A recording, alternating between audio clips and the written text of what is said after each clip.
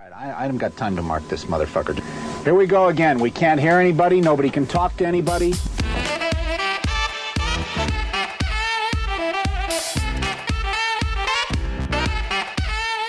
You guessed it, Pressure Points with your two favorite hosts. I'm D, and this is my compressed audio AJ. We're coming at you with Season 5, Episode 31, Murder Incorporated.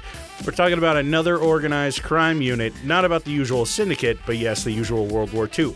Find us on Instagram and Twitter at PointsoPressure.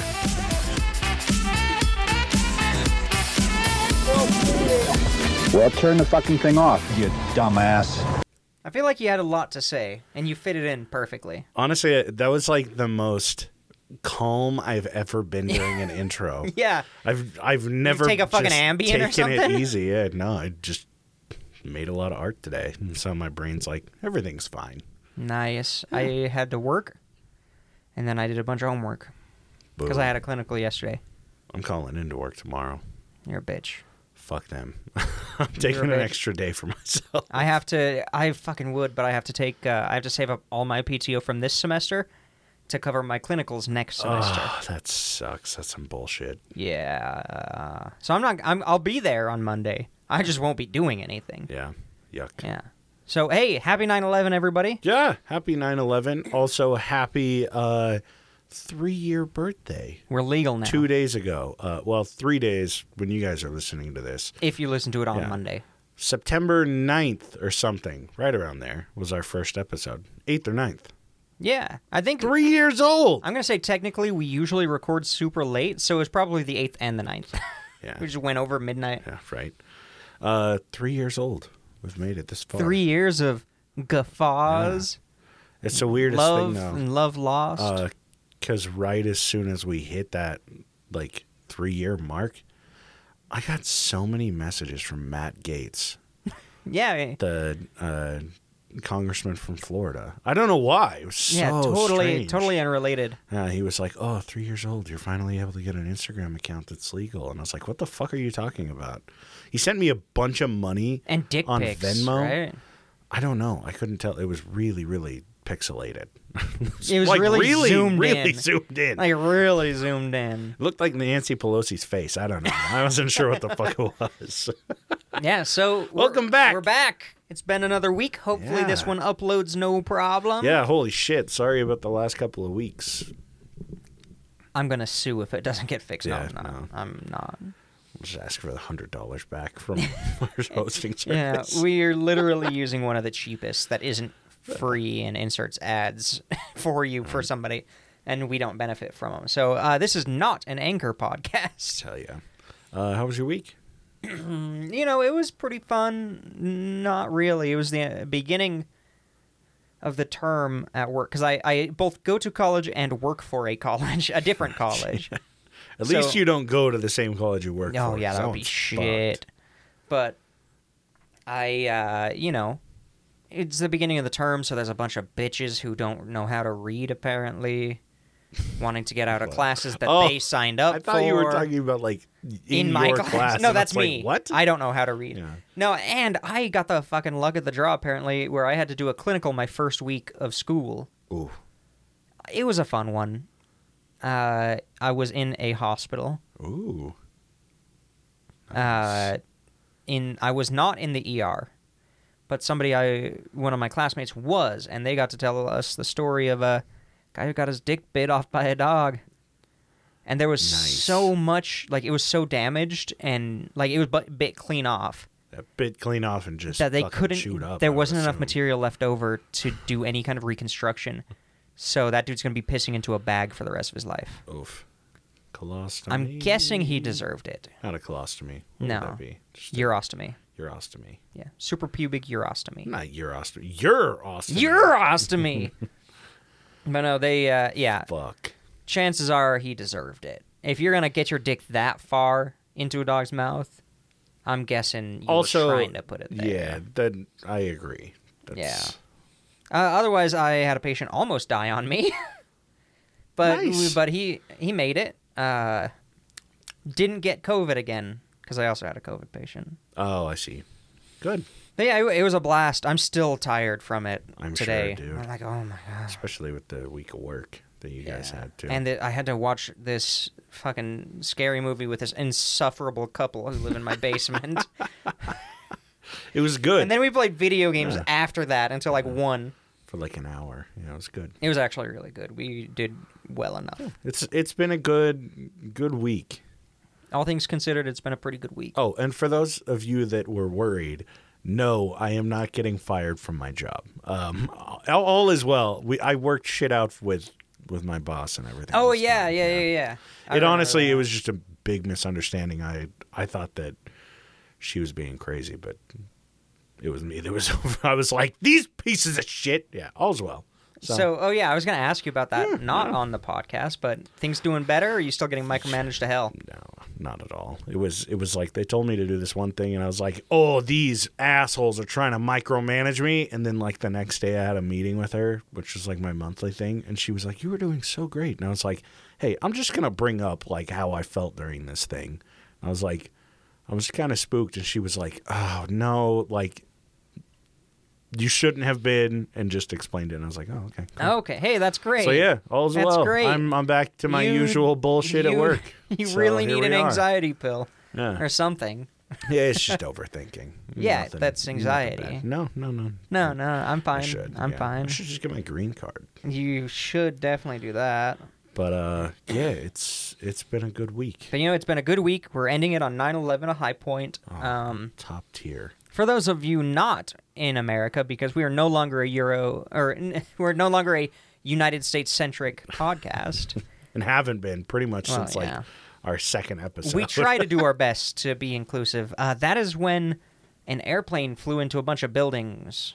Well, multiple airplanes flew into multiple buildings and like killed as many people as COVID did every day. Yeah. Oof. Yeah. It was at that point one of the worst things that had happened. Yeah, at that point it was the worst. It was the most COVID blew deaths that in, out like, of a the day. water. Yeah. So So, 9/11. So what you got for me today? well, Are we turning into a true crime syndicate podcast? we are turning into a true crime podcast. Finally, we're finally going to start making some money around here. Yeah, right.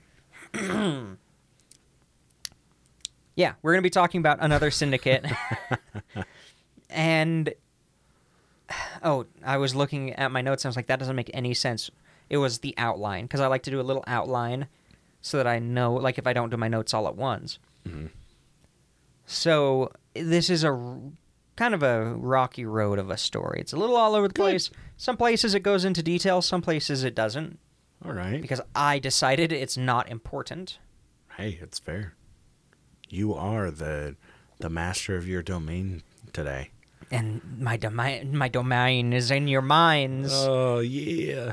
Okay, so we're going to start off the late 1800s. Okay. And a young man gets off the ship in the New York harbor. Oh, hell yeah. Immigrant. Doesn't speak a lick of English. Where's he from? Italy. No, Ireland. Israel. Oh, Israel. Okay. All right. And he steps off, lifts his hat, says, Shalom Aleichem, to the first person he meets. And he immediately moves into the slums, because that's where all the immigrants went to immediately, especially if they didn't speak English. And the slums at this time, and, probably still to a point to this day, are very culture-centric. God. I've had like 2 sips of this bitch beer, and I can't. It's unrelated to that. I just realized why I'm so like fucking content today. Why is I that? completely forgot that I got high as soon as I woke up, and I'm just vibing on. Hell yeah, just you're running on. vibing, It sets you yeah. up for a good day. I'm just chilling. All right. So yeah, he's immediately slipped into poverty. Like so many, this isn't a real person. This is. Oh, I was like, Sorry. I mean, kind of typical, yeah. Yeah, I'm like, just setting out the typical, This is what the happened during the usual- time. They move into usual experience. the couple of blocks of people who share their culture and their background. Start working in a factory. They start working, in a factory or as a bitch boy or whatever. And there's a moment where there's a split, like butterfly effect of you can make a choice and you go one way or the other way. Mm-hmm. And in our fake person, run into in our a story, crossroads. exactly, it's a crossroads. And 2 roads diverge in a yellow wood. And this guy's approached by a man, and the crossroads is clear. Do I continue working, keep learning English, try to get a good job, and try to get out of New York? The American dream. Or do I start working for the Jewish mob? Ooh. The un-American. No, not the un-American. During this time period, the American dream. Yeah. Fucking go to the mob, dude. So yeah, I think the first Italian mafia was formed in 1861. I had no idea it was so old. You know how great an episode this would be if you set it up like that. You go, or you could choose to join the Jewish mafia, and you go. It's Nat Arno. He chose not to, and then you just talk about his very, very normal fucking life for the next 30 minutes. Yeah, just super boring. Just his journal entries of going to work every day, what he did, going back home, beating his wife, going back to work. It's just a standard perfect late 1800s American dream, you know? Exactly. And this is the typical of the late 1800s and early 1900s. Oh, okay. All right, so that's kind of how it worked. And I love the Jewish mob, the Jewish mafia, whatever it's called.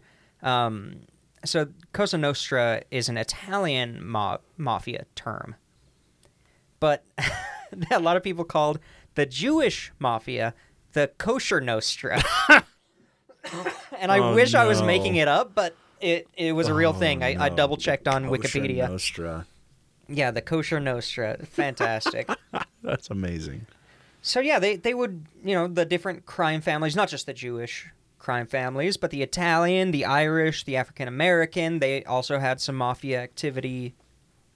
All these different, like nowadays, if you say the mafia, you're talking about the Italian mafia. Yeah, it's just so. In this time period, there were a ton of different small crime families, small crime groups. Oh, yeah, and I mean it was basically gangs, just an influx of immigrants. I mean, we've talked about it before, and this was just in 1860.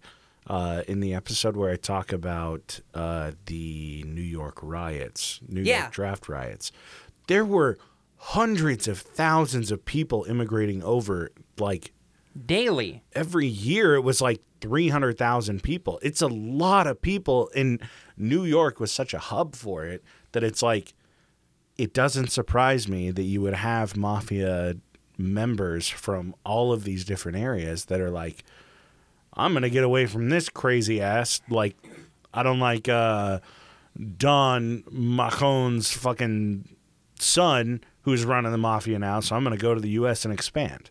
It makes sense. Well, yeah, there was so much, and a lot of them were okay, this is especially strong in the Italian mafia, but it was you have to be of the same cultural group.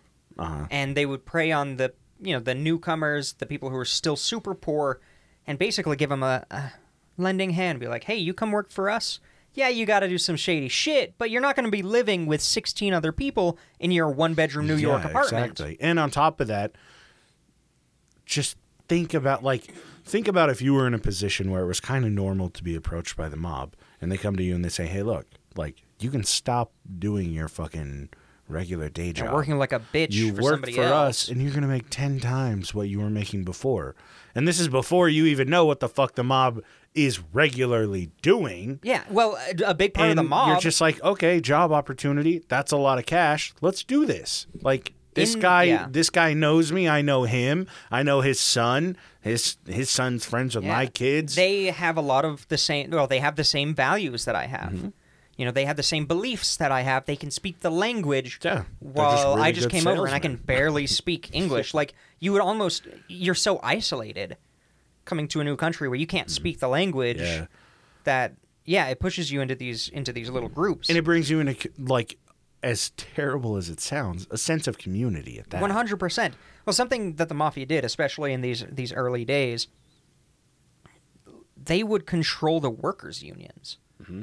And they would basically say, if you're not paying our dudes enough, they're all going to strike. Yeah. It's not like a strike where half of them keep going to work because they have to keep feeding their baby. No, they get paid. Yeah, and I mean, they strike. And you don't pay your union fees, you get your knees broken, kind of thing. So it's No, like they would just work with them I'm pretty kidding. good. As much as But- they could, they would garnish their wages. Yeah, totally fair. Some of the workers' rights shit that they did was better than the workers' rights Oh, we have nowadays. Of course it was. Because okay, let's say there's a factory and the union, the factory is owned by fucking Edison or something, Yeah. one of those big names. But the union's controlled by the Jewish mafia, and then everybody who works there, not necessarily a part of the Jewish mafia, but definitely the union, the high-ranking union people. So if this company says, let's say Edison as the example, pays a bunch of money for anti-union politicians or pays them to anti-mafia, politicians, people who are going to do things that will impact their bottom line, The suddenly you mafia have steps half of your in, factories that just striking. says no. And then the news locally, it'll say, oh, well, workers' rights, workers' conditions, but in reality, it's a political thing. Yeah, totally. Super fair. interesting. I go more into that shit really, later. Really cool. So, but at this time, late 1800s, early 1900s, they aren't unified at all. Mm-hmm. It's like small gangs, small groups, small families, all competing against each other, trying to, hone in on the same thing. There's multiple people trying to go after the docks, multiple people trying to import liquor and drugs and run prostitution rings and do all this shit. Yeah. All fighting against each other. Just a melting pot of families trying to take over. Yeah, and a ton of violence in the streets and shootings and stabbings and ice pick in the back of the head, that kind of thing. Yeah. That's just grisly as fuck. That's what we love about it. Oh yeah. And then so there's one group called the Mustache Pete's, essentially. And a Mustache Pete Hell yeah. is an older Italian gang member. Not Italian, sorry. Sicilian, specifically Sicilian gang member, and they had these big mustaches, and they would come in. They were basically the crime lords of the Italian groups. And if you know anything about the Italian mafia, you are not allowed to have a mustache anymore. It's just basically the retelling of Gangs of New York. No. I don't know. I haven't seen it. It's long, but it's good. So you got the Mustache Pete's. They're vying for control, but then you have the younger people who are coming over who are like, we should do things that the Mustache Pete's don't want us to do. Yeah. Because we can make millions of dollars. Like the older people were kind of set in their ways. The younger people were like, no, land of opportunity, like hardcore unfettered capitalism. Like, let's fucking do this. And there was kind of some infighting between those groups. Okay. And, loan sharking, gambling, when the Prohibition started, bootlegging. So all this shit's happening. And everybody's fighting against everybody. And it's just basically like block gang warfare. Yeah. In fucking nice. The 1920s. Like, in the 1910s, the late 1800s. Everybody's showing up with, muskets, slings, clubs, fucking shivs. And then in walks Arnold Rothstein. Definitely a Jewish mafia member, if you couldn't tell. He was born in the early 1880s. He enters the scene of the Jewish mafia in the early 1900s. And he's a boss. He's the big boss. I think he was at one point called the Brain. Like, I love the nicknames that these guys had. It's so good. So he starts drastically changing the way his family, his group, works. He starts running it like a business instead of like a group of thugs going around beating people up. Like, he's like, no, we should just try to make money. Like, invest. Okay. Let's do this. And he was the first mob boss to really run it like it's a business. Oh, okay. Rather than this weird set of rituals and honor and all this shit. No, he's like, nah, I'm going to run this like a factory. And he was also the first guy to sit back. Prohibition starts. And he sits back and he's like, everybody's saying this is bad. Everybody's like, ooh, this is not a popular choice for everybody except the temperance movement. And he's sitting there like, I know exactly what to do. Just rubbing his hands together. Yeah, this is how I'm going to get filthy rich. Okay. Because again, these are all immigrants. Like, these guys don't have money when they come over. So he's like, I can make a shitload of money from prohibition. So let's do this. So he would invest in businesses. He would invest in casinos, and then he would fix them so that nobody could win, essentially, you know? Oh, okay, yeah. Like what casinos do nowadays. He would buy racetracks and then rig the races. I mean, Perfect. Makes sense, Investment. Business 101. Buy a racetrack, kneecap all the horses but one. Yeah. Put tranquilizer in their water before the race. It's perfect. So from the money he got from the casinos and the gambling and shit, he was able to start loan sharking. He was able to start blackmailing people, and he built up this huge network of informants, like across multiple crime families and political groups and all across New York and into Europe and moving west. Jesus. This guy was smart. He realized, he took a bunch of money and bought a bunch of private ships and then brought them to Scotland, bought a bunch of scotch, and then brought it back to the U.S. Oh, damn. And he didn't do it. He wasn't on a trade route, and he wasn't technically a trade ship. It was his fleet of personal leisure craft. Oh, my God. Even though they were literally just like shipping just ships. booze. Yeah. And it was full of scotch. He was the first person, because he was like, Damn. I know what I'm going to do. You bring over like the shit that was super high end and imported before, it's going to be worth even more now. And you keep all the bottles, and then you Refill it buy with the your low-end piss. stuff and refill. Yeah, Easy. like I could totally see him doing that. So, made even more money. And then he figured, okay, I have an office. Like, I look like a legitimate businessman, so he could cook his books and launder the money. Mm-hmm. So he had a physical office in which he would mediate other gang disputes and charge a fee for it. Okay. So these two groups are going to, gearing up to go to war over some issue. He would bring them in. They would each pay a fee, sit them down, talk about it, figure out what's going on. Basically, like a judge for different gang and families. Meet at the casino. We'll mediate. We'll figure this shit out before it becomes violent. That's smart. So from that, he's starting to get more contacts, more reputation, and he starts to influence local political groups. Of course, yeah. like the group that's running, that has the political, like, local political group. Like, we don't really have a good example of it today, but it's like if everybody in Salt Lake City, all the politicians on one side formed like a club. Yeah.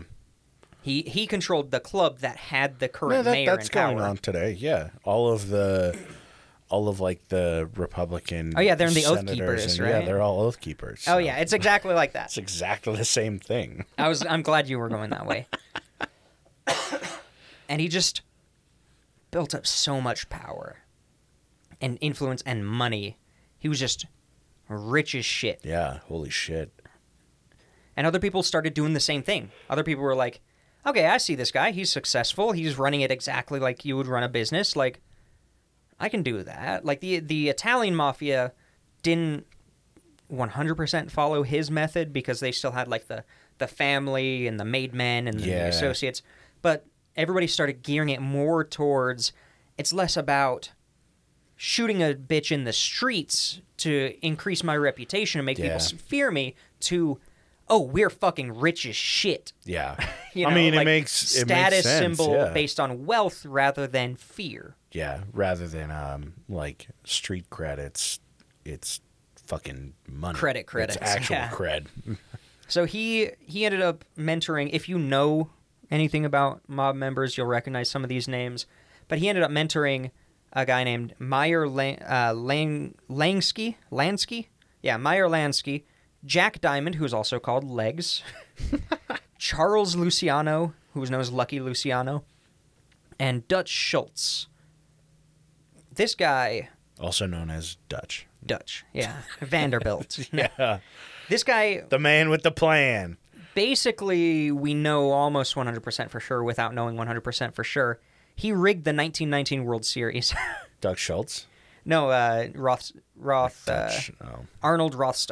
Arnold Rothstein. He rigged the 1919 World Series. Jesus and he would Christ. routinely rig He would just bribe athletes all the time so his team would win because he was a gambling man. Like, Well, he I made mean, a lot of money in gambling. On top of that, back then, they weren't making their, like, $5 million a year, $50 million a year contracts. These were, like, these are dudes that are playing baseball that are really good at it, but they're still severely underpaid. Yeah.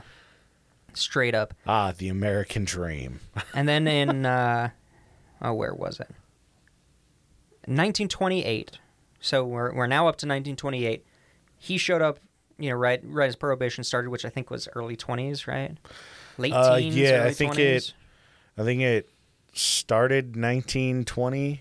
Let me check. So that's when I'll he look it up. really started to take power. Was like, when Prohibition started. yeah, he was involved like the decade before that, but he really took off at the beginning.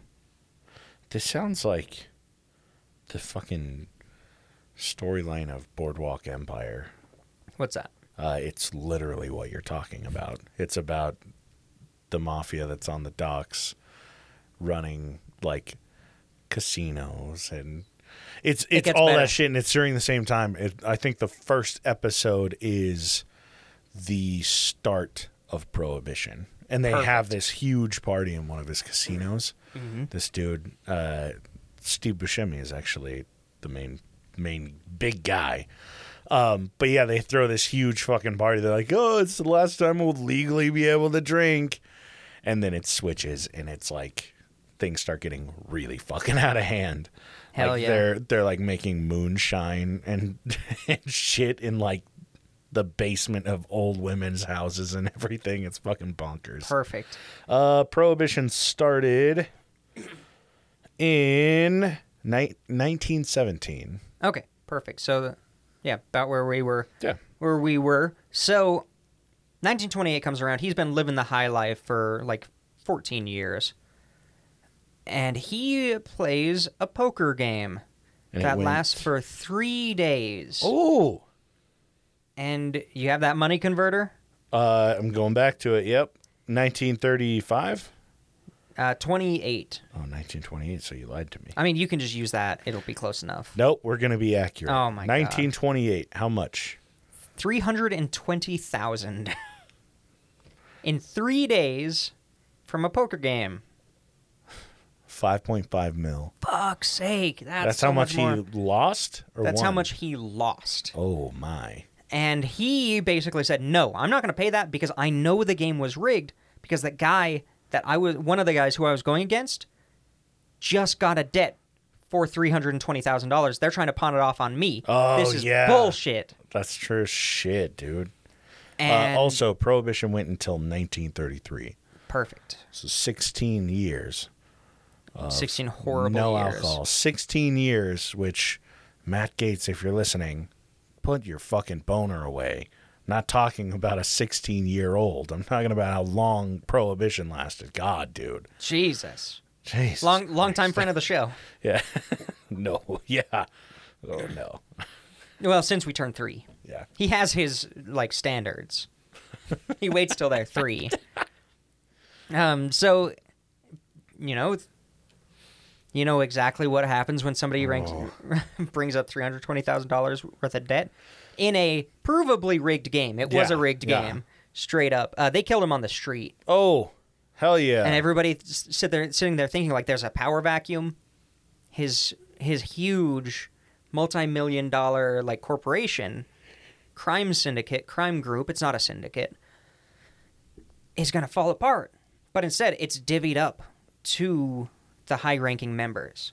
Oh, okay. It's pretty much equally divvied up as equally as you could. Just So split it up. Makes sense. yeah, so some people took on the booze running. Some people took on the bootlegging, which is booze running. Some people took on the drugs. Some people took on the prostitution. It was kind of divvied up a bit. And I'm sure there were some, grabs for power and shit like that. But Everybody just kind of worked they well worked together because his entire thing was no, we should work together. Let's mediate these issues. Yeah. We're stronger if we can communicate with each other. Makes So that sense. I know that you're running booze through this area, so that I know not to go into that area and get fucked up by your guys. It's true. a bunch of criminals that trust each other are really good fucking criminals. Yeah, and he fundamentally changed the way these crime families worked and operated. Mm-hmm. So 1929, the year after he gets killed, there's a conference in Atlanta City. Uh-oh. And it was Atlantic City? Yeah. Oh, no, okay. Atlanta City. Oh, in Atlanta. Yeah. Oh, okay. Atlanta City. Isn't it called Atlanta City? No, it's Atlantic City. I don't know which one it is. Atlantic it's City in, like, New Jersey is what I would assume. It might be Atlanta, or it might be Atlantic City. Maybe. We'll never know. I don't know, yeah. We'll never know. It was thrown by a guy named Johnny Torrio. Ooh. He was a Chicago mobster, and he was actually the mentor of Al Capone. Huh. So the guy who came before him. And it was attended by, the guy who did pay his taxes but failed to teach Al Capone about taxes. Yeah, he's why high schools don't teach about taxes. Yeah, God damn. And during this time period, and a little bit before this is when the Mustache Petes were kind of getting killed off, like assassinated by the younger group, by the younger guys. Uh-huh. So there's they're getting old. Those mustaches are turning gray. There's some of these. There happens to be some more power imbalances, where this old guy gets shot up, but then the three younger mob bosses who orchestrated it split up his divvy it out pretty equally because they're working together. They learned from Rothstein. Okay. And so this what's it called? This conference was attended by Lucky Luciano, who we've already met. Al Capone was there. Joe Adonis was there. Damn. Longy Zwillman. There we go. Great name. Zwillman. Vincent Mangano. He's of the... I forgot the name of the family. Never mind. It's something like the Gabagool family. Like it's one of those like stereotypical. Well, we'll just call it the Soprano family. Yeah, he's part of the Soprano family. Frank Erickson was there. Alberto Anastasia, who was known as the Mad Hatter, was there. What a badass. What a name. Bugsy Siegel was there. Bugsy Siegel. We've talked about him before in previous episodes. I think in the Nat Arno episode. I think so. That sounds right. It's we get to around that time period, so we know what else is going on. This is like right at the this same is before. time. Yeah. This is just before. Yeah. That's pretty This is about close, 10 years before. Oh, okay. Because it's 1929. Oh, yeah, that's right.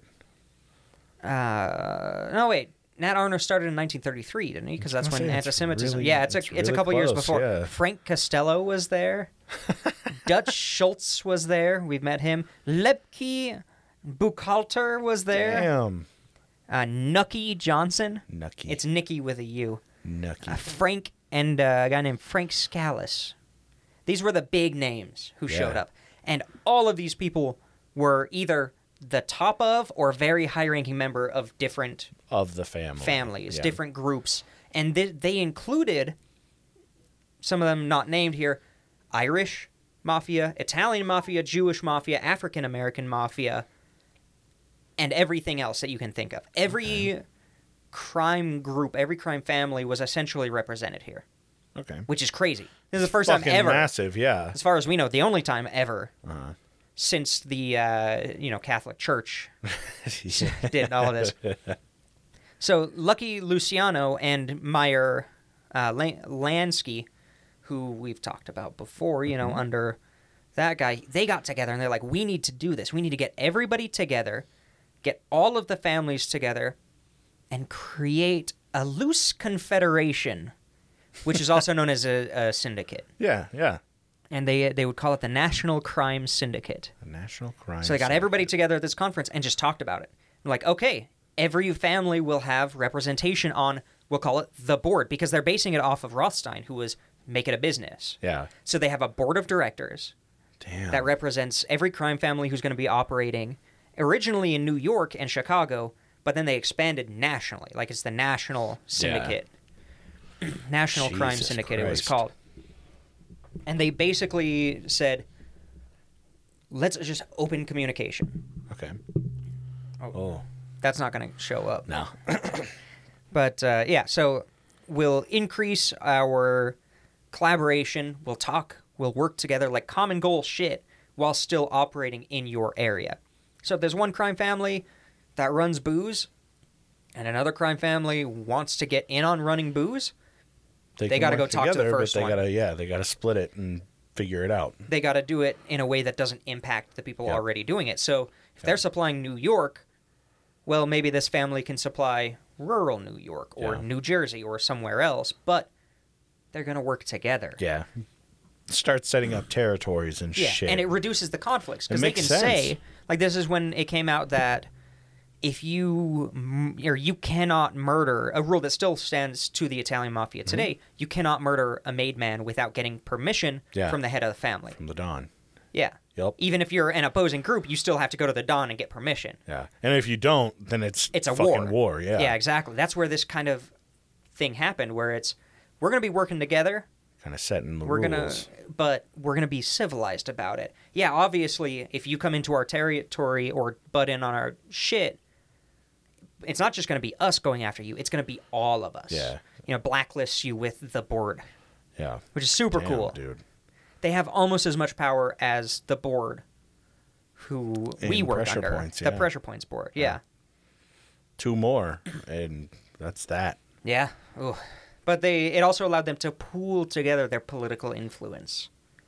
Okay. So, if you control if you control fish in New York, Yeah. and you control the fish processors, and you control the people bringing booze in, and you control the people who run all the prostitution, well, suddenly you have a lot of things to blackmail local politicians about. Yeah, for real. And, you can threaten, well, we're going to shut down all fishing in New York in 1925. What the fuck are you going to do? You have to.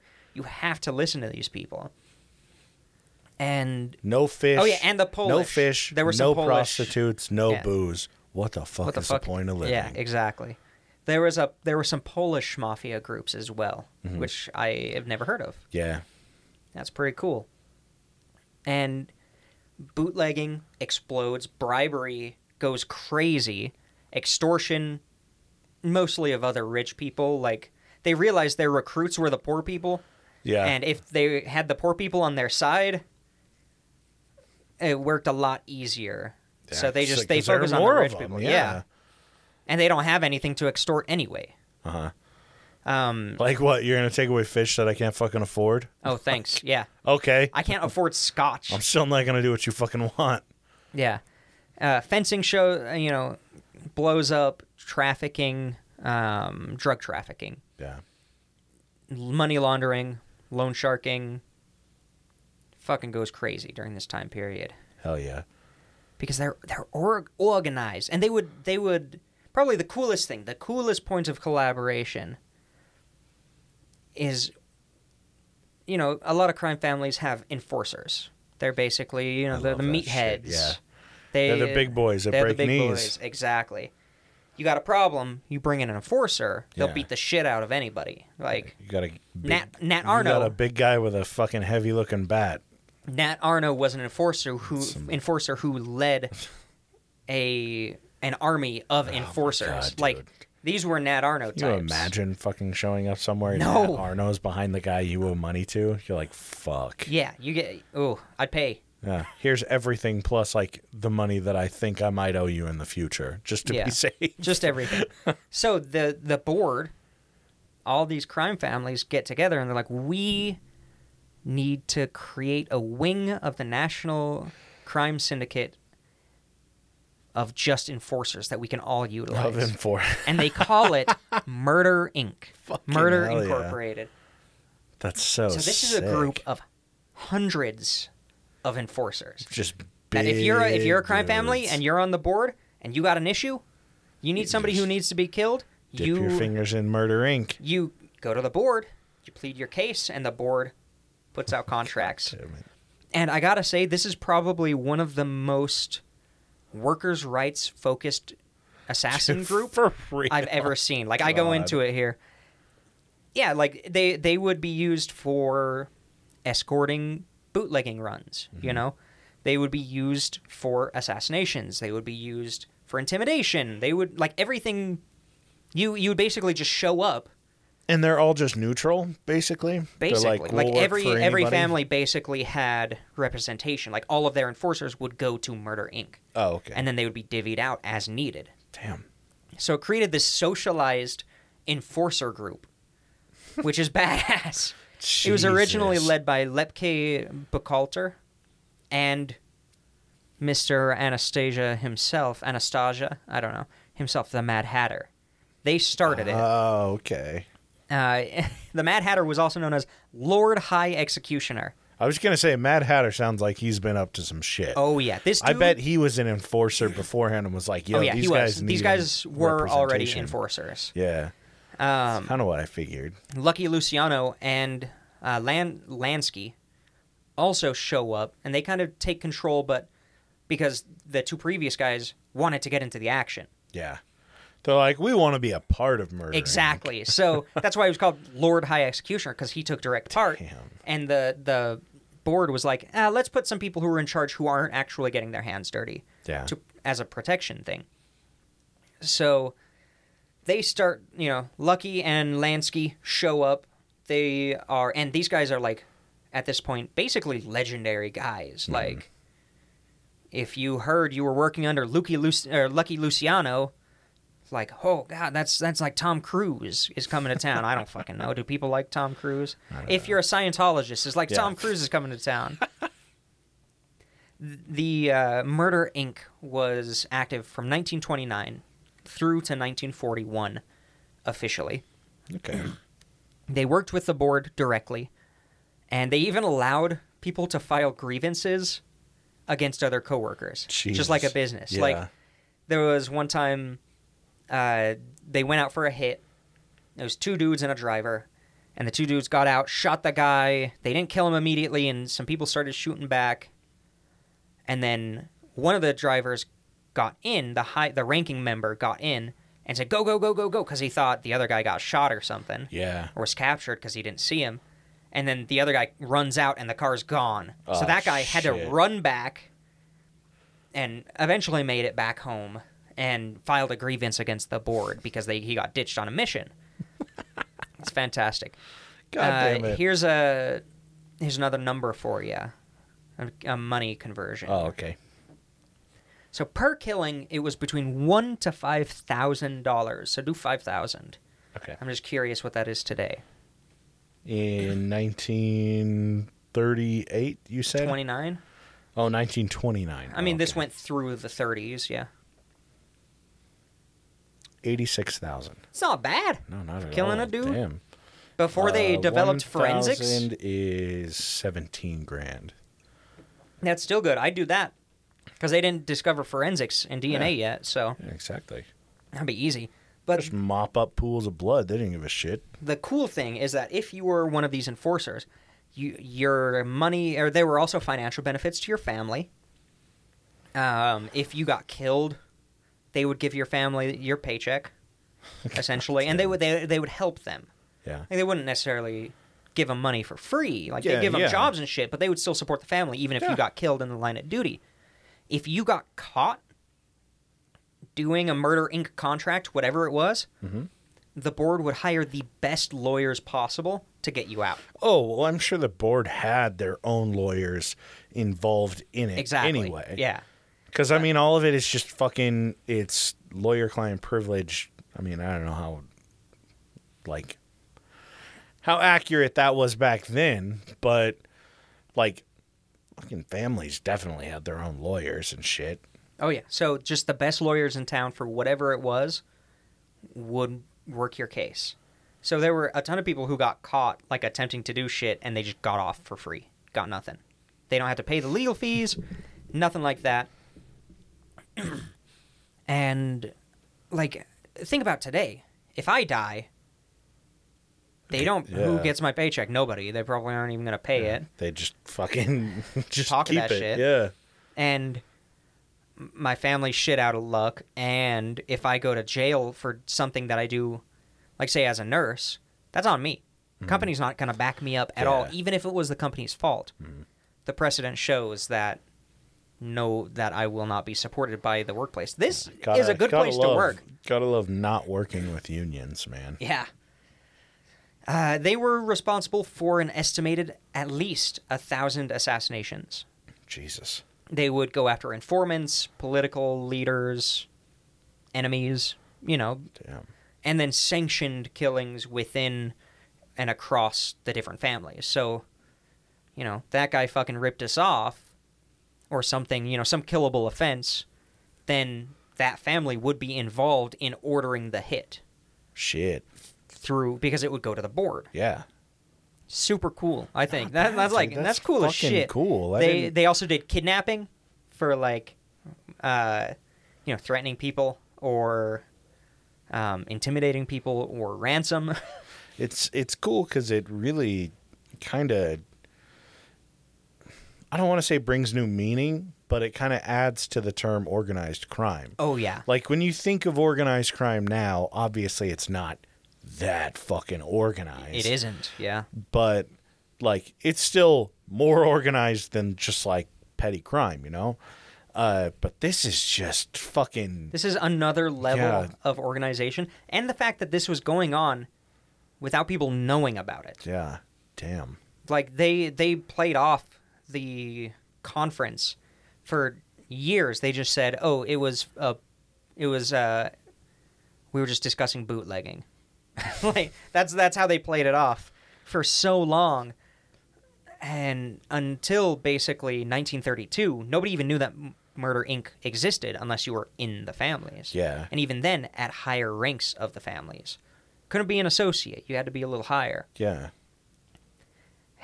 And 1932 happens, and this dude named Abe Wagner, Sounds like a bitch. he is a bitch. He got Figured. scooped up for the murder for one of his contracts with another guy who also, one of the other enforcers. Okay. And he basically got sat down by a cop and said, if you tell us what's going on, we'll go harder on that guy.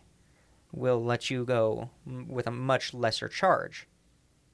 And he spilled the beans Bitch. on Murder, Inc. He basically got out of prison of any sort.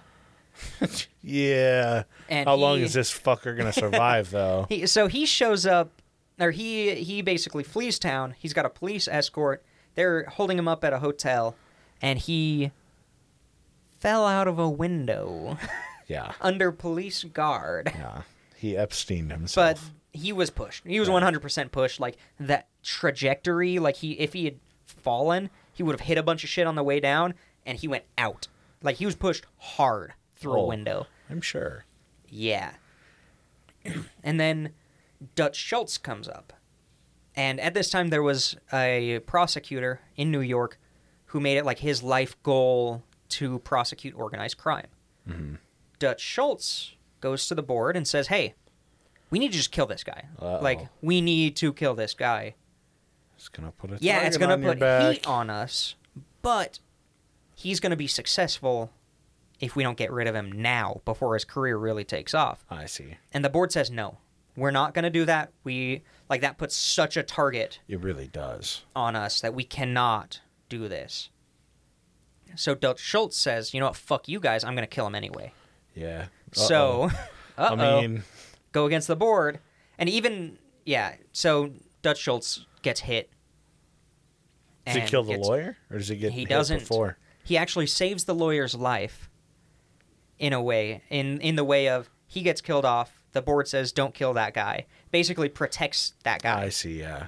And later on, one of the board members who was interviewed later, like years later, was like, at the time I supported the board, we should have killed that guy. Oh, Because I'm later sure. on, like, we don't really talk about him. He ends up prosecuting a lot of these guys. Damn. He's what kind of broke down a lot of this shit, a couple decades later. Mm-hmm. Jesus. 1940 comes around. They're still just doing everything, whacking Yeah. and jacking. Whacking it. Whacking it, yeah. And this guy named, and it's another Abe, ironically, Abe Relez. He was caught for murder. He was bribed. He turned informant. And he had a lot more information than Abe Wagner. Uh-oh. And he got dozens of people arrested. This is a problem. For first-degree it's murder. all of these Honest Abe types, man. Bastards. I don't trust anybody with the name Abe Yeah, I'd shoot them in the back of the head at a play, honestly. easily. Anybody named Abe. Yeah. With their freakishly tall heads. That's why I had to wear the hat, because it filled the Yeah. inside of it. And, dozens of people, like, very quickly, the police realized their mistake with the previous guy because it basically got out too quick. Yeah. That he had turned informant, so he didn't give them too much information. This guy gave them a ton, and, like, in a blitz over a couple of days, dozens of these enforcers were arrested for first-degree murder. Damn, dude. And... No, what the fuck? Uh-oh. Hold on, let me go Oh, back. he lost his place. Oh, shit. Oh, no, Abe Wagner wasn't pushed out the window. Abe Reles was. Abe Wagner was hit. He was murdered. Oh, okay. But Abe Reles was pushed out the window. Jesus. He was bribed, actually, as well. So the cops not only said, we won't charge you for murder, but we'll give you, like, $5,000 or something. I don't know. God. Yeah, tons of people got arrested, and Murder Inc. kind of just Fell apart. had to fall apart at that Yeah. point. Like, their top tier members, their top ranking members were just like Yeah, poof. shit out. And then it became too much of a risk for the individual families.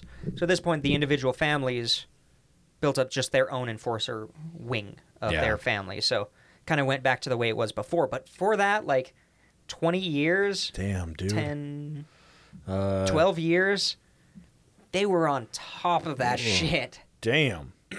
That's why Peaky Blinders is such a popular show. This is all true. Oh. No, I don't know. I was like, what? Oh, shit, dude. That's cool as hell, though. Now, this was the part that I wasn't sure if we would have time for, and we technically don't, but I'm going to do it anyway. Okay. Long episode for you.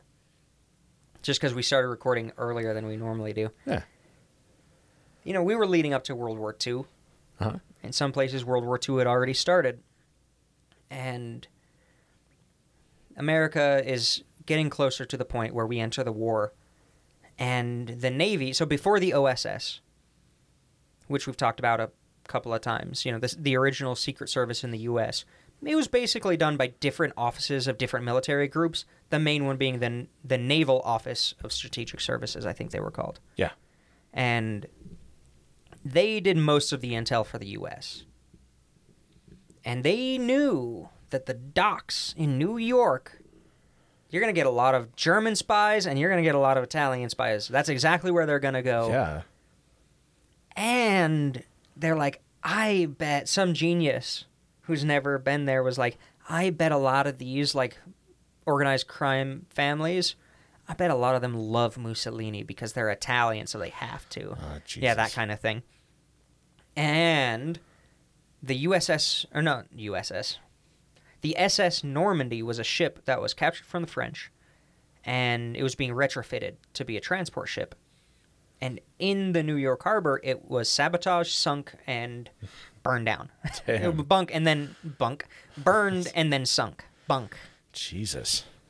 And the the Naval Office of Strategic Intelligence or whatever, I've now called it two different things. Nah, you're fine.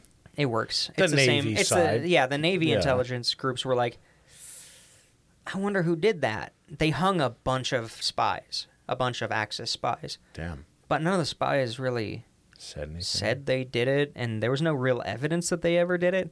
And in fact, the Mad Hatter from earlier claimed he did it Jesus. as a fuck you guys, big ol' fucking anti-government middle fuck finger. you thing. And basically the U.S. came out and was like, yeah, spies did it. And most of the people who lived in the area were like, no, they didn't. I That's mean, it only stupid. makes sense for like these groups to do it because everything, like the entire U.S. is pointing fingers at them, even though most of these dudes that are in this, like in these families, probably were born in the U.S. At this point, yeah. And it's just like, like they're being told, oh yeah, they're Italian mobsters. They follow Mussolini's orders.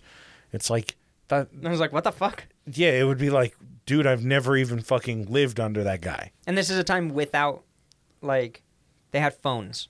Yeah. And to call across the ocean, God. it's a pretty rough deal. You know, Jesus. like, how would they even communicate? Yeah. It was, I don't blame him. I don't blame him for fucking up that ship. yeah. And the Mad Hatter was in control of the New York docks at this time. That was his family controlled that. So, oh yeah, post-war, you know, because at the end of the war, basically we figured out a lot of shit, a lot of documentation about the spy craft of the other countries. There was no evidence that they ever targeted the Normandy. They didn't want us to be Really? involved in the war. Jesus. So the naval intelligence started. They sent a bunch of agents to the docks, and they're like, "Oh, I'm new on the job. How do you feel about that Mussolini?" You know, that kind of thing. God. They went down there to see, you know, do the dock workers know something? Like, do they know how to identify the spies? Do they like Mussolini? And the docks were run so well, not a single one of them said anything Hell to any yeah, of the agents of course because they not. knew, oh, new guy on the job, and my union manager didn't tell me about him. I'm not saying shit why to you. the You're fuck? obviously a Yeah. cop or something. Yeah. Like they knew to be tight-lipped, which is fantastic. I just fucking That's love that. That's fucking the ultimate like great. ACAB. Yeah. Just For real. I'm just not going to talk to you. So they realized, shit, we can't do anything. So they started Operation Underworld. Okay. Super cool, edgy name. So the Navy contacts Lansky. And they say, hey, you're friends with old Lucky Luciano, right? You know, the head of this huge organized crime family. And basically, so Lucky Luciano was in prison at this point. He had just been convicted of forced prostitution. He had 30 to 50 year sentence. Mm-hmm. He was in there for a long time, so they contact Lansky because it looks a little suspicious if they show up to the prison and ask to speak to Lucky Luciano. Because Luciano is still running things from prison. He's still running shit. Oh, He's yeah, still of the top course. dog. He still has contacts and informants and everything. So they go to Lansky and they strike the deal. The deal is we'll commute Lucky Luciano's sentence in exchange for intel on when spies come in, sabotage, you know, Mussolini supporters, communists, you know, whatever the fuck. Yeah. You feed us intel from the docks, You let him out. and we will commute your sentence, so make it shorter, Yeah. or whatever it is. Luciano thinks about it, and he says, okay, whatever. Like, what the fuck? Yeah, Who gives a yeah. shit? And... I get rid of people that aren't a part of this fucking family. Like, who cares? yeah, exactly. And he also contacted, you know, Albert the Mad Hatter, and because he was kind of over Albert, or the Mad Hatter, it's way cooler. And he says, okay, during the war, no worker strikes. That's part of the deal. And it worked. There were no dock worker strikes during World War II in the New York Harbor. Really? Yeah. At this point, we don't really know the extent of the intel that he provided. Mm-hmm. We know it was valuable, especially, I should say, in the earlier days of the war. Like, it was enough that the U.S. government, surprisingly, held good on their end of the deal. Yeah. But later, during the invasion of Sicily, so when the U.S. started invading Sicily, Luciano had heavy contacts with the Sicilian mafia. Because of course you would. You know, you're basically an extension of it. And he knew which Sicilian mobsters were anti-Mussolini, so he basically contacted them and said, you're going to help America. Yeah. America's going to invade, you're going to help them. Yeah. He actually put a guy whose name was Calogero Vizzini on an American tank Jesus. for 6 days during the invasion, and he was the guy basically like their calling tour the guide. shots. Yeah. He was their contact for Jesus. the mafia. I mean, it was fairly standard at the time for Italian families to dislike being an Axis power. I mean, most anybody disliked being an Axis power, but I know I've read about a lot of Italians that were like, we don't agree with how the fuck he's doing this shit. I mean, yeah, there's a reason Mussolini was lynched. Yeah. And in fact, before the war ended, Mussolini was arrested. And then put back into power by the Nazis. Yeah. So like not everybody liked him. They didn't fucking like him, yeah. And they got the US military got maps of Sicily, of the waterways, photos Jesus. of the harbors. Like, they got God, better dude. intel than they normally got because of Lucky Luciano. Because he knew he was going to get out. Or at least get it shortened. So there was specifically one, like, mountain pass that was super dangerous. Because you could basically just put a bunch of snipers out there. Mm-hmm.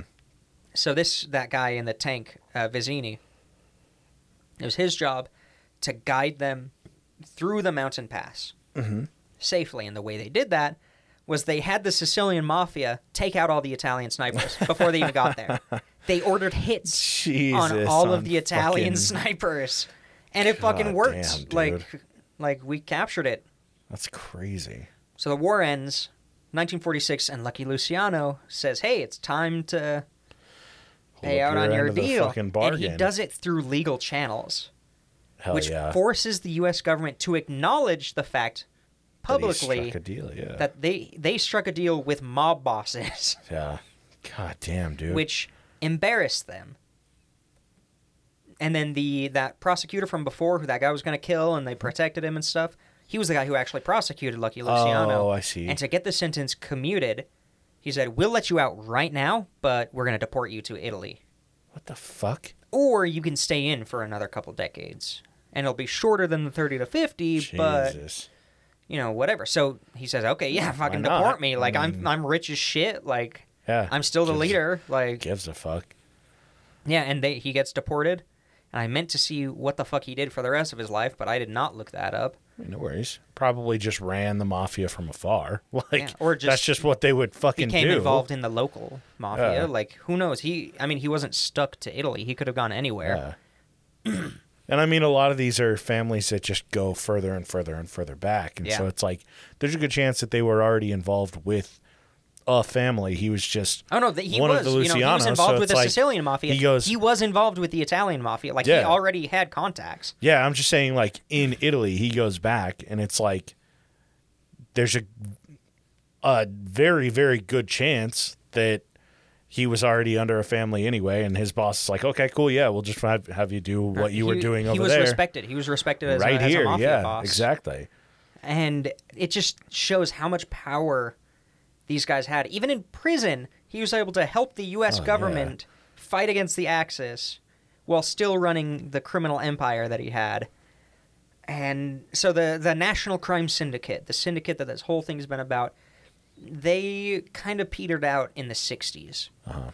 They stopped working together as much, but there also started to be a larger crackdown on them, a harder crackdown, and competition with other organized crime groups. Like, cartels started to show up. Uh-huh. The triads started to show up. Like, biker gangs. Although nowadays they're considered much less organized than they were. But it basically, they were national. And now the mafia, to this day, still operating in the Northeast U.S. and in Chicago, for the most part. Like, I'm sure they still operate other places on a smaller scale, but it's nothing near as big as it was. They basically had one act, I think it was called the RICO Act, where if you are charged for anything related to organized crime, you get an additional 20 years and $25,000 fine. And they used that to basically say, oh, well, yeah, you murdered one guy as working for a crime family, but you committed all these other crimes on the way to it. So that's 6 acts. That's 6 20-year sentences plus the murder. It's all racketeering or what and you shit could is what they do. Instead of getting 2 life sentences or whatever, we'll put you under witness protection. Oh, God. Oh. We'll put you in witness protection, ship you off to, like, Indiana or something, and you tell us everything. And it just started crumbling a lot of these. Sure, dude. A lot of these groups. And the Italian mafia specifically, they have a really big part of it is you have to be Italian. Like, when there were a ton of immigrants coming over, that was easy. Then they made it so that, okay, if your parents are Italian. Okay, if your dad's Italian. And then they brought it back in the year 2000. They brought it back to you both your parents have to be Italian. It's there's also a lot of fucking racism that occurs in these Oh yeah, that's that's why they're called the Irish, the Jewish, and the Italian it's just mafia. It is very lots families of racism. Families that have kids that are like, hey, I want to marry someone that's of a different race. Like, some Italian girl wants to marry like a Jewish guy, and Mafia Pop is like, hell no. They get married, and then Romeo and Juliet. Yeah, I mean, it's just family drama, and then daughter turns in dad and shit like that. Like, yeah, there's a lot of shit it was just dwindling, and it's like it was a good system for kind of regulating and helping those unions and everything, but at its core, yeah, there was a lot of fucking awful shit going on. And the syndicate, the point of it was kind of to separate that out. Like, all those guys I named off, they knew we need to be more like the Mustache Pete's were like, no, you only work with Italians. Yeah, like that is it, and that's what led to their downfall. And it just perpetuated that. It was still based in that racism. Mm-hmm. And that's what led to the downfall after the syndicate kind of fell apart. They became prosecuted so quickly and so much that it became everyone for themselves. Mm-hmm. And yeah, the Italian mafia still controls, the garbage disposal in New York. They still control the docks. Like, yeah, man. The Chicago mafia 100% exists. There's mafia activity in Utah. They don't necessarily operate here on a large, grandiose scale. I think they ship people here who they need to disappear. My girlfriend's dad knew a bunch of people that were in the mafia in fucking Price back in the 70s. Like, they have stories about people they know that got hit down there. Mm-hmm. It's crazy shit. Utah's a good place for people to disappear if they're being hunted by another crime family. So, Murder Inc. Yeah, fucking wild, dude. Still powerful. My last line was, they've dwindled, but you still don't want to fuck with them. Yeah. Never. Hot damn. So there you go. Oh, I'm trying to put my file away because I move it when I'm done with it. But okay, I got it. That's wild, though. I love fucking organized crime. I love reading and learning about it. It's so fascinating. Dude, to me. it is that time period, like early to mid 1900s, is like the peak. It's the prime of organized crime because they could get away with it. Like, yeah, I mean, how the fuck would you track any of that shit? Exactly. Like, it was, and I mentioned it briefly at the very start, but they were coming into a country that wasn't regulated very well to start. It wasn't regulated, and it also didn't want them. It was just young. Like, you come into the U.S., yeah, they have these laws that are established and everything, but they don't have fucking centuries of history regulating crime in the U.S. in the 1900s. And you also don't have much of a social service web at all. They've gone through a fucking civil war within the first 100 years that they were a country. You're coming into a country that's already divided on everything, where everybody's has this freedom perception. It is a fucking, like... It's a madhouse. Yeah, it's a shit show in a madhouse. Yeah, it's just... You're primed for success in the early 1900s when, like, if you really fucking put the pedal to the metal, you were able to succeed in organized crime. It is such a fascinating fucking time period. And the fact that they knew and understood what corporations nowadays don't, which is take care of your workers. I mean, and they'll be willing to die for you. And this is just when tons of money was starting to be thrown around too. Like, it was just such a prime time to start figuring out how to money launder. It was a great time to start figuring out, okay, how can we take this money that we've earned committing all of these fucking crimes through trafficking, through bootlegging, and Make it legit. how can we make it legit now while still doing that, and it fucking hides it, but we take all that money and we turn into a fucking bank. Yeah. Like it was such a, or like it turned it into a waste management company, turned it into a real estate company because they had the money to, and it's the peak of the Industrial Revolution where it's like, yeah, if you have money to invest in starting up a business that's even slightly up, like on the upside, you were set for fucking life. And so they saw that and they took perfect advantage of it. It also it's so cool. The U.S. stupidly created a false shortage of alcohol. Yeah. And it commoditized alcohol so much that, it was something everybody wanted. Not obviously, but the majority of people wanted and would be willing to pay for it. And it became kind of like I'm going to go to the speakeasy. I'm going to buy some booze from my dealer. Like, it became such a, almost fetishized.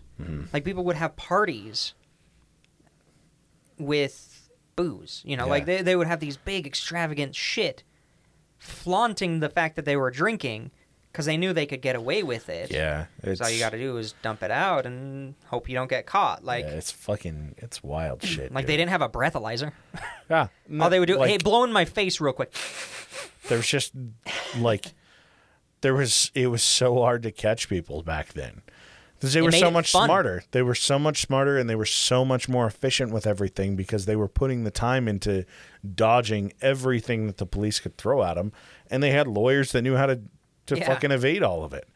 It is so, if you can find anything to read about with organized crime in like the early 1900s, even like the 1970s and 80s, like just before they really start getting into like into the 90s, before they start doing like not phone tapping, but like they started doing stings. Like, and shit. yes, like further surveillance than just like, hey, we'll stay up overnight and sit outside their house. Like, once they started doing like cyber surveillance is when organized crime and mafia and everything, it's kind of taken even a bigger downturn the last like 20, 30 years. Yeah. Just because it's so much easier to track. I mean, it's still there, but like late 70s into 90s is fucking awesome as well. Well, that's when you start getting mob members who had CIA ties. Like that shit is crazy. It's bonkers. So if you're ever bored, on Wikipedia, just look up, it's the U.S. government involvement with mafia. And they have an entire page. There's only like 4 known events. They're fantastic. They hired mafia members and like hitmen from the mob to assassinate Fidel Castro. This is a CIA, shit. Man. They're scummy as shit. They did everything. It's fantastic. But yeah, I eat this shit up. Yeah, I found out today because I was just gonna do a story on the Jewish mafia. I had no idea the fucking National Crime Syndicate existed. I had no idea Murder Inc. existed. That's cool. so cool. That's fucking. That's awesome. like another level of organization. Yeah. So if you get bored, just look up like Lucky Luciano on Wikipedia and just start clicking links. You will read for so hours. Much. It's true.